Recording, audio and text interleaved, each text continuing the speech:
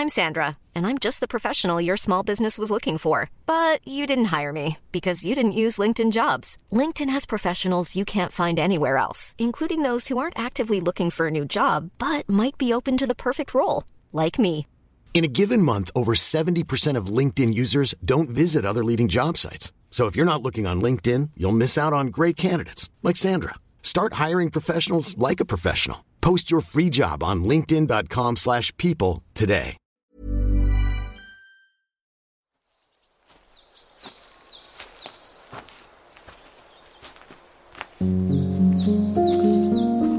Hello everyone, welcome back to part 2 of the Stompcast. I'm here with Spencer Matthews. We're in Battersea Park. We're having a lovely wander. Thank goodness it stopped raining because it was being it down this morning, but we're having a good wander. And we've really dived into the topic, haven't we? I think around sobriety, deciding like what's a problem, what isn't a problem, do words matter?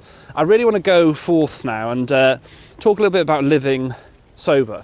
And I, as I said, I'm 6 weeks in now as we're recording this. And one of the things I did think about, and you raised just at the end of the part 1, is dating sober. And actually not just dating sober, but just meeting new people, going to a house party where, quite frankly, as someone gets quite anxious, I would normally have had a couple of drinks to go to feel comfortable.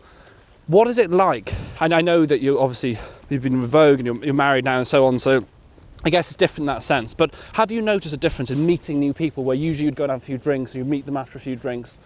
Are you happy going sober? Does it make a big difference? I think I'm more interesting sober. I think I make more sense sober. I think there's nothing worse, right, than being at a party where everyone has been drinking for a long period of time and your conversation does start to deteriorate, right? Yeah. And it's kind of like... Well, the same conversation starts again. Yes, exactly. It's a loop. You're like, am I back at 7 o'clock again? Yeah, exactly. So I don't know, like, I think, if I was single, I would be delighted that I'm sober because there would be a much better chance of me dating, the kind of people that I'd like to date, sober than drunk. That's a certainty. So I think, alcohol serves as, a nice icebreaker. I think, fortunately, I've always had very high levels of confidence, so I never saw it as, oh God, I need to have, a few shots before I go and talk to that girl or whatever. I've always just been fine to pile on in. I had noticed. Yeah, but I guess if you have a good relationship with alcohol and you have a drink or something, it could help you with your confidence and stuff. But ultimately, I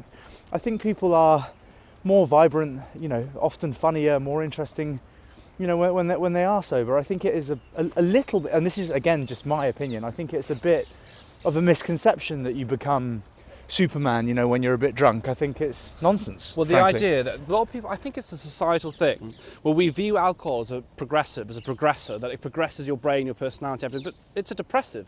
It's the opposite of progressive. It depresses your brain and prevents it from basically being its fuller self. And not just depressive in terms of its function and its performance, but it does actually make you feel just meh, doesn't it? You get that little buzz because its effect on part of your neurotransmitter is called GABA. It gives you a little bit of a buzz, but quickly after a few drinks, all you're actually doing is sedating your brain. Yeah. And like the decision-making idea, a lot of the time you wake up the next day and think, oh gosh, shouldn't have said that, should I have done that, oh God, did I do that? Well, the problem is that alcohol suppresses the human part of your brain and basically enhances the emotionally driven part of your brain. So the kind of like, oh yeah, let's jump off that high wall, or let's talk to that person, or let's make this joke that you wouldn't otherwise make. So I think most of the poor decisions I've made in my life have been under the influence.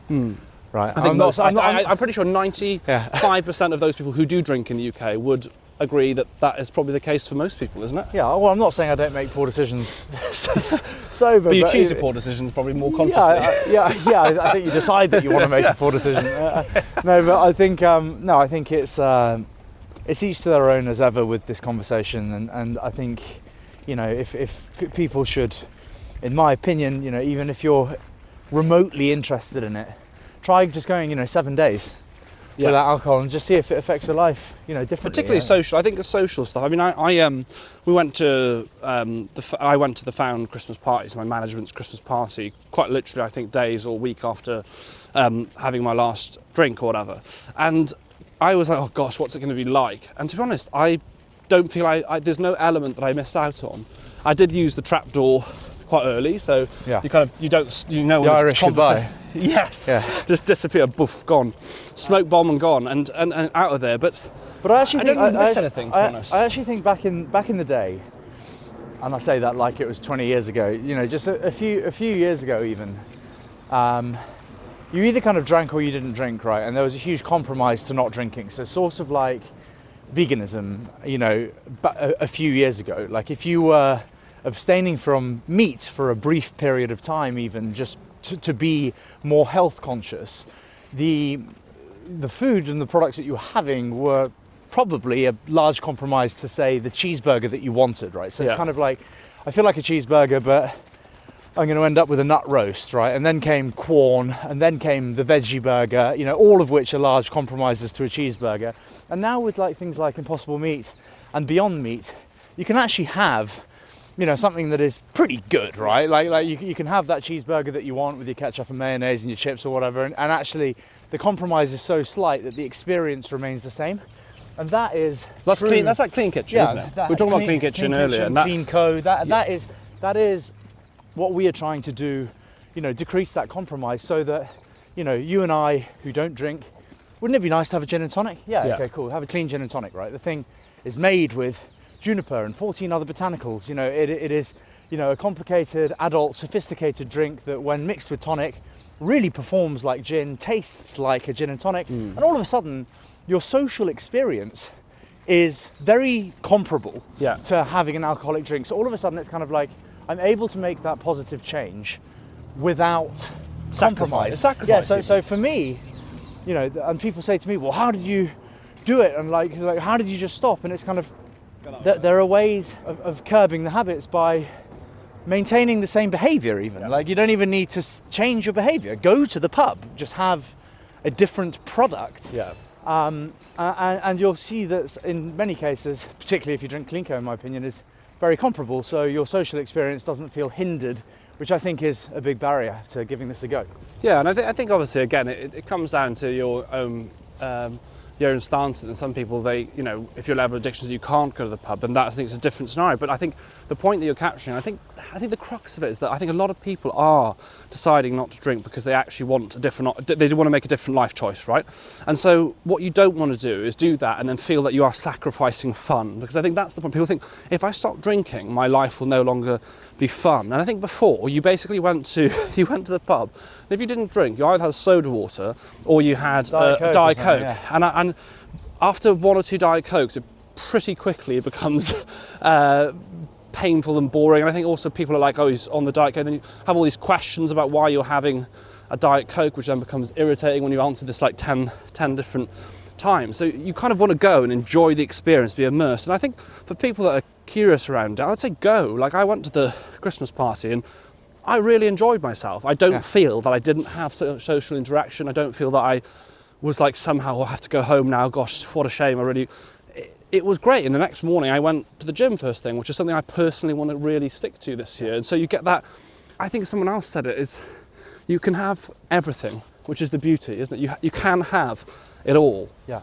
But also, you know, the stigma for women in particular whose pregnancies are rumbled by the fact that they're not drinking. It's kind of like, you know, if you're a, you know, young woman or gosh, that's so true. Woman and you go to a bar and, you know, oh, I'm not drinking tonight. Are you pregnant? Yes. You know, that is absurd. That is, you know, just because that person in that moment, you know, even is choosing not to drink alcohol, is, you know, they must be pregnant almost. So I just, anyway, look, we've hit the points, I think, for sure, around stuff like this. And at the end of the day, it's a personal decision, right? If you'd like to see if your life and mental well-being and physical health can increase exponentially, try cutting alcohol out of your life would be my advice. How did you go about actually the practicals of starting, going, do you know what, this is lovely, this non-alcoholic gin, do you know what, I'm going to start a company? It does sound like quite like, you know, we've all had that moment of we're like, oh, I'd love to start this new app or whatever. How do you actually do that in practice to where the point where, like, I was driving into London the other day, heading into West London, I can see Clean Co on the kind of, on the billboard. I mean, how do you go from point A to point B?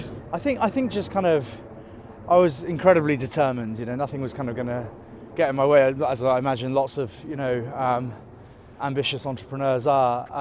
I you know, came up with the idea for my own brand. I wanted to remove the negative connotation around not drinking. You know, at the moment, you know, you go to a bar, you order a non-alcoholic beer. That is a negative thing to order, right? It's kind of like, I would like a non-alcoholic beer, right? That's an alcoholic.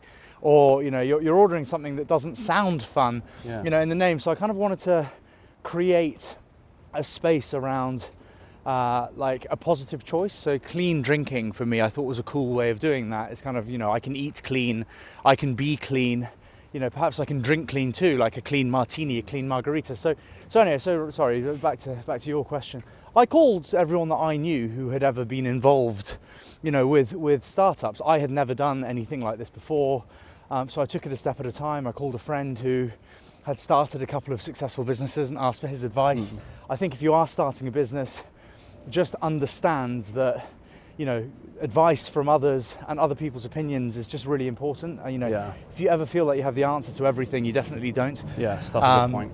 So, you know, I called a few friends and they introduced me to people who introduced me to people. So I think that on the third cycle of introductions, I met an older gentleman called Justin Hicklin, who I love, and he has spent his life working in gin, in particular, and you know, he himself doesn't drink too much, right? And he just loved the idea. He loved, you know, the name Clean and the idea behind, you know, why we should be doing this. And he really helped me. And, you know, we traveled around to many different distilleries and people thought we were crazy, you know, because at the time we wanted to be the world's first non-alcoholic gin, because actually, you know, going back to the party, Seedlip is not a non-alcoholic gin. It's its own thing. It's created with hay, peas, bark, you know, stuff that you wouldn't find in gin. So I thought, you know, why can't we actually make a gin, right? Juniper-driven gin with, you know, orris root and cardamom and citrus, whatever else you'd find in gin,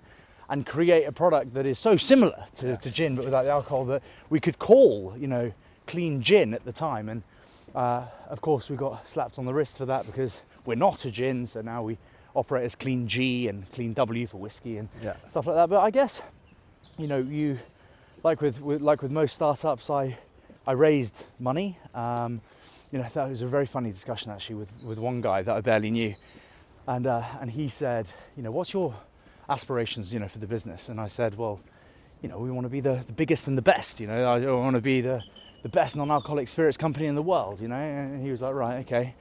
And he said, how much money do you think you need? And I was like, well, the bottles cost this, labels cost this, ingredients cost this. You know, we'll do an initial run of 50,000 bottles. You know, I reckon I can sell those quite quickly. So, you know, we need a couple of $100,000 type thing. And he looked at me and he goes, you need about 3 million quid, mate. I said, what for? Marketing, is that what it is? Well, marketing, but also he just said, so much more, you know, starting a business and having no runway, right, with no visibility of where you might be, or if you don't sell these 50,000 bottles, or you're not on forecast. He said you absolutely need firepower behind you to begin with to build something, because he said you burn through that couple of $100,000, nobody's going to put more in, right? So he said if you don't get to where you want to be, to re-raise is going to be very, very difficult. So I took that on board. Great advice. Yeah, it was good advice, and we did a seed round. I read an article that was written by a very intelligent woman who works at Lightspeed Venture Partners, which is a massive fund in the States. Ordinarily, they do, you know, tech companies. They were you know, initial seed, I believe, into Snapchat. They were, you know, early funding into Gwyneth Paltrow's Goop and kind of other stuff. I know that's not a tech company, but that's an example of, you know, a product-based company. And they had written an article saying that the future of beverage in the US will be businesses that can circumvent the 3-tier distribution system. And having no alcohol in our products, we can, you know, do that. We don't need to go through the traditional selling methods in the States. Yeah. So I found her email address and shot her an email. I said, look, you know, we want to grow a big brand here in the UK and, you know, sell non-alcoholic gin and blah, blah, blah. And anyway, long story short, they ended up investing about 50% of the initial money. Wow. But then we were kind of Lightspeed backed and people started paying more attention to us, and the early raisers became a bit easier, but also just surrounded myself with like-minded people with great experience, and Justin helped with that a lot. You know, he put me in touch with other people who really helped us grow the brand. And look, we've made so many mistakes, but we're in a place where we're now the leading independent in the UK. Unbelievable. You know, by some margin, and it feels great. You know, we're Yeah. finally getting to this place where I feel that we can really talk about all this, right? Because I honestly believe that if we'd had this conversation 3 years ago, people would be like, "Shut the fuck up." Honestly, I think that. So it's kind of like the world has moved probably with it. Put the time in as well, Yeah. right? And it just feels like we're in a place where we can actually do some good with it all. Like, I mean that. Talk to me about the mistakes, because I think I'm glad you said that and admitted that, because I think a lot of the time in life, when you see anyone successful, regardless of business or anything they achieve, often you don't hear about the kind of things that went wrong that could have actually derailed, and how you responded to them. Have there been moments you thought, oh God, has it been, you know, oh gosh, we're full steam? Were there moments you're like, oh gosh, is this going to work out? Or this, God, that was a sore mistake. Like, how do you deal with those kind of errors and learning processes, I guess?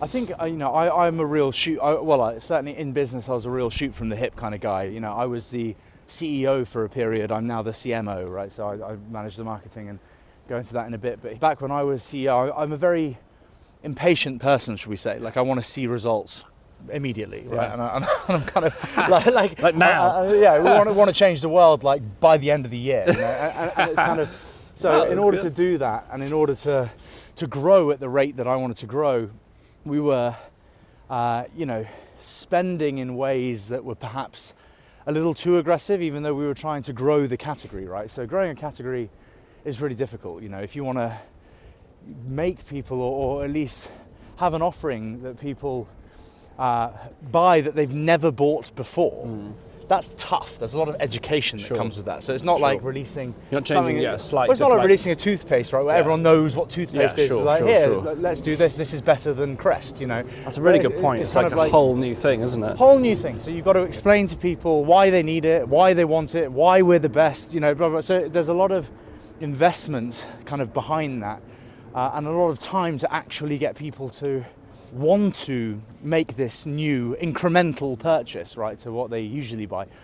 And I don't know, mate, you know, back when nobody knows what you are, you're trying, to your point, the billboards, right? And you're putting on billboards. Is that translating to huge sales straight away? Like, no, people have to see advertising over and over and over again before they buy something. And that billboard, let me tell you, is really expensive. I can only imagine. So it's kind of like, you know, so I think back when Justin and I were kind of running stuff broadly on our own, there was a lot of that, right? There was like, well, you know, we want to do this in this month, so let's just, you know, whack this into that. And it's kind of, okay, that didn't quite work. And, you know, now we're behind forecast a bit. So we were kind of felt like we were playing catch up a bit, but, you know, we've done. That's surely a bit scary sometimes when you think, all right, this sum of money is going to translate into sales. I put, like, say, I just arbitrary number, you put like £10,000 into something, and like, oh, that doesn't like, immediately turn into something. Does that create a bit of a fear? Because, like I said, you can burn through the cash, especially in businesses, so quickly, can't you? Yeah, I mean, and it's other people's money, isn't it? Ultimately, as well, it's your money, but also there are other people's investments that are in this. Of course, pot, yeah. And No, so it's feel that responsibility, I guess. Yeah, of course, and you know, it was all very exciting and continues to be very exciting. I think, you know, the opposite though would be playing it too safe and not growing at the rate that you want to grow at. So look, we've had the most amazing time, and, you know, would I do things very differently if given a blank sheet again?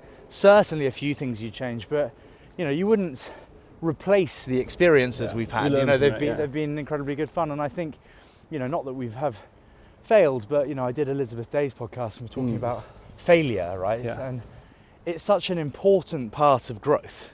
If you are one of these incredibly fortunate entrepreneurs that just, you know, releases something, tech company, boom, goes out, you know, wild straight away, could you do it again? Probably not, right? So exactly. I think learning how to build it, failing, building back, you know, is very important to one's development as an entrepreneur, you know, and I'll be doing this for the rest of my life, you know, whether it's CleanCo or something else. You know, I feel like building stuff, creating things is important, and I love doing it. Is part of it the enjoyment of having that team as well? I think one of the things I've enjoyed within just what I do, I guess, and in my sector, is that you feel like you create, you know, you literally create jobs, you create a group of people that have the same goal. Like, I'm presuming you've got quite a few people working within CleanCo. Is that feeling like mutual? There's something about being in a team, isn't there? Like a mentality of like we're all achieving something, that purpose, going back to that point. Yeah, honestly, the CleanCo team is like family, and you know, we have just the greatest time, and I think we all, anyway, I can't say we all, I suppose, but I think most people love working at CleanCo, right? And we have a really good working relationship, and we feel like we're making a difference, which, you know, I know sounds a bit cheesy, but it's nice, right, to turn up feeling like we're doing something that is going to be valuable to people, particularly if it can make them healthier. Well, I think that point, isn't it? With any business, you've got to add value in some way, and like that is, you kind of, I guess it's clear where you're adding the value, isn't it? In that sense, and I guess that's the beauty. Like, you're giving someone the opportunity to kind of see a different option. Yeah. And that is a beautiful thing. As we're wrapping up part 2, I'd like to ask you, I mean, we've just been talking about Clean Co, and like, I guess the kind of, like, the word journey, isn't it? But it is a journey that you've experienced with the company and the decisions that you've made. Do you feel that, I mean, you might not even care, which is probably a good thing. Do you feel that people's perception of you has changed over the years? And I find it interesting is that, you know, coming from Love Island, that idea of who I was supposed to be from Love Island versus like what you do now, I do sometimes enjoy a little bit the fact that it's like, well, you all assumed me to be a certain person. I wasn't the person that maybe you thought. You know what I mean? Do you know if you have that satisfaction in any sense? I mean, look, as I said earlier, you know, I look back at my time on Made in Chelsea with, you know, some regrets. You know, I do kind of try and live without too much regret. I don't feel that, you know, behaviour at the time was too different to kind of, you know, somebody in their early 20s, you know, out and about. But you know, yeah, I certainly feel that people probably do see me a bit differently now, but also I don't really consider myself to be kind of wildly famous. I think, you know, as you get older, and particularly when you have kids, you kind of see, you know, most people just get on with their own life, right? And I think when you're on reality television, you feel like everyone's watching you, but actually they're not. They're doing right? their own thing. Yeah, spotlight idea, isn't it? Yeah, no, well, you might be someone's guilty pleasure even, right? So what's the point, you know? And it's kind of, so I probably care. Are you still people's guilty pleasure? I don't know. You'd have to ask the nation. No, but I think, yeah. To answer your question, I do care. You know, I think back then I probably cared less about what people thought about me. That's why I was, you know, keen to, you know, I always saw Made in Chelsea as a business, right? So it's like that business trades on drama, right? Its commodity is drama. Without the drama, there's no business. We're all out of a job, right? And that's how we saw it work, right? It wasn't kind of like, oh, hey, they're just going to follow us around in our day-to-day lives. It was turn up at 8:30, we're going to mic you, we're going to give you a briefing, and then you're going to say this, right? And it's like, right, okay. Oh my God. So it was kind of like, it became far less authentic over the years. Yeah. I loved it initially, and then, you know, when things felt very written, it was less interesting, because obviously, you know, as much as I would have loved to have been an actor, I wasn't being paid to act. So I kind of just thought, well, this no longer feels real to me, so I'm no longer that excited by it. And, you know, it's, as I said, it's, you kind of, it required drama. So drama. Like, I don't think anybody likes living a dramatic life. So the highs and lows constantly. It must be exhausting to kind of be in a exhausting. constant state of like unease, I guess. It's impossible to have a good relationship on that show, because the minute you're happy, they try and upset you, and the minute you're upset, they try and make you happy. You know, so it's kind of, it was a bit turbulent, to be honest, and Is probably pretty detrimental to the mental health of many people on it. Well, yeah, exactly. Was alcohol used as a kind of liquidator, shall we say, in that scenario? Do you feel that alcohol was deliberately used to kind of make things more likely, shall we say? Yeah, not by the production company though. So like they wouldn't. Okay. Yeah. They wouldn't kind of fuel us. They were actually very responsible around. Because other shows haven't had the same, perhaps. They would give you alcohol, stuff, yeah. but they were responsible with it. So they wouldn't. They, you know, to answer your question, no, they didn't make you drunk in the hope that you'd say something. But there was alcohol kind of readily available, and at the time, of course, we would drink it. And you know, there are scenes that I wish weren't, you know, flooding TikTok. But you know, it's kind of. I think if you think about it, you know, I was early 20s when most of that was shot. Now I'm 34 with 3 kids, so it's kind of. You know, I think the perception of me is, you know, hopefully that I'm I think it's a sober dad. I mean, I think the far thing less is, exciting. Well, I think from the outside perspective, in many ways, and actually, again, as someone, like I said, I kind of grew up with you in many ways. That sounds a bit weird, but kind of did at that time. I think people.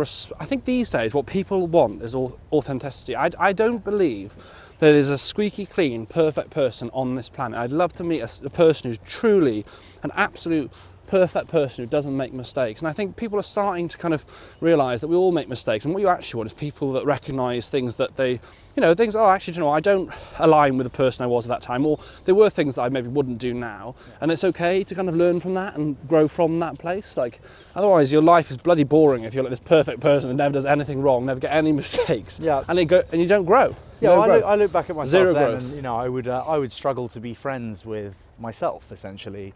But would I have that many 21, 22-year-old mates now? Obviously not, right? We're in different stages of our lives. Yeah, so sure. So I don't know. It's regretting doing it is something that I don't feel like saying. I probably have said it in the past, but it's, it was great for a time. Then it became like any job, just a little mundane to me. Didn't really enjoy it, and then I left, And I think I interviewed Jamie Lang the other day. He's one of my best pals on Big Fish as well, and he recalls a time when his mental health was just so bad, right? He was just so anxious and so in a hole about, believing that everybody was concerned about his character, in England. It's kind of like, I said to him, just leave the show, honestly, just walk, just say I'm out and leave, and you will feel better immediately. And he said, no, I won't, and he did, right? So it's kind of like, it's... sometimes you've got to make difficult a lot of pressure, choices, to perform sometimes, whereas I think what we're up to now is less stressful. Yeah, well, I think, just to end on this point, because we've got part 3 to go through. Enjoy. But this is quite the walk, by the way. Yes, you're getting your steps in. Yeah, we really are. We're getting the steps in.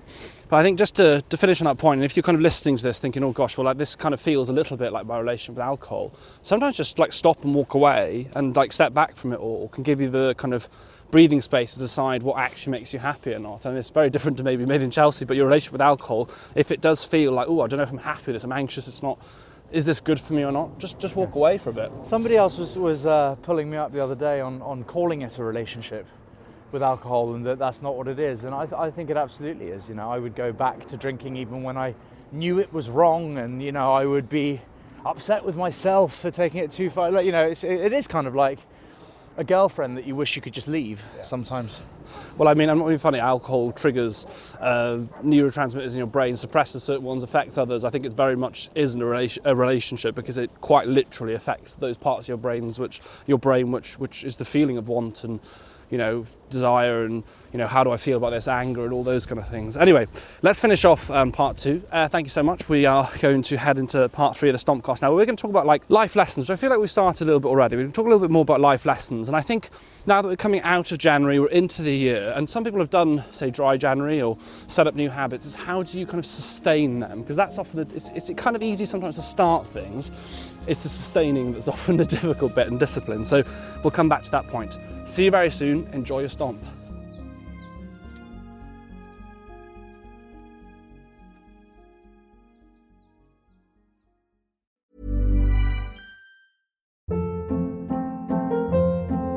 Hold up. What was that? Boring. No flavor. That was as bad as those leftovers you ate all week. Keke Palmer here. And it's time to say hello to something fresh and guilt-free. Hello Fresh. Jazz up dinner with pecan-crusted chicken or garlic butter shrimp scampi. Now that's music to my mouth. Hello Fresh. Let's get this dinner party started. Discover all the delicious possibilities at HelloFresh.com.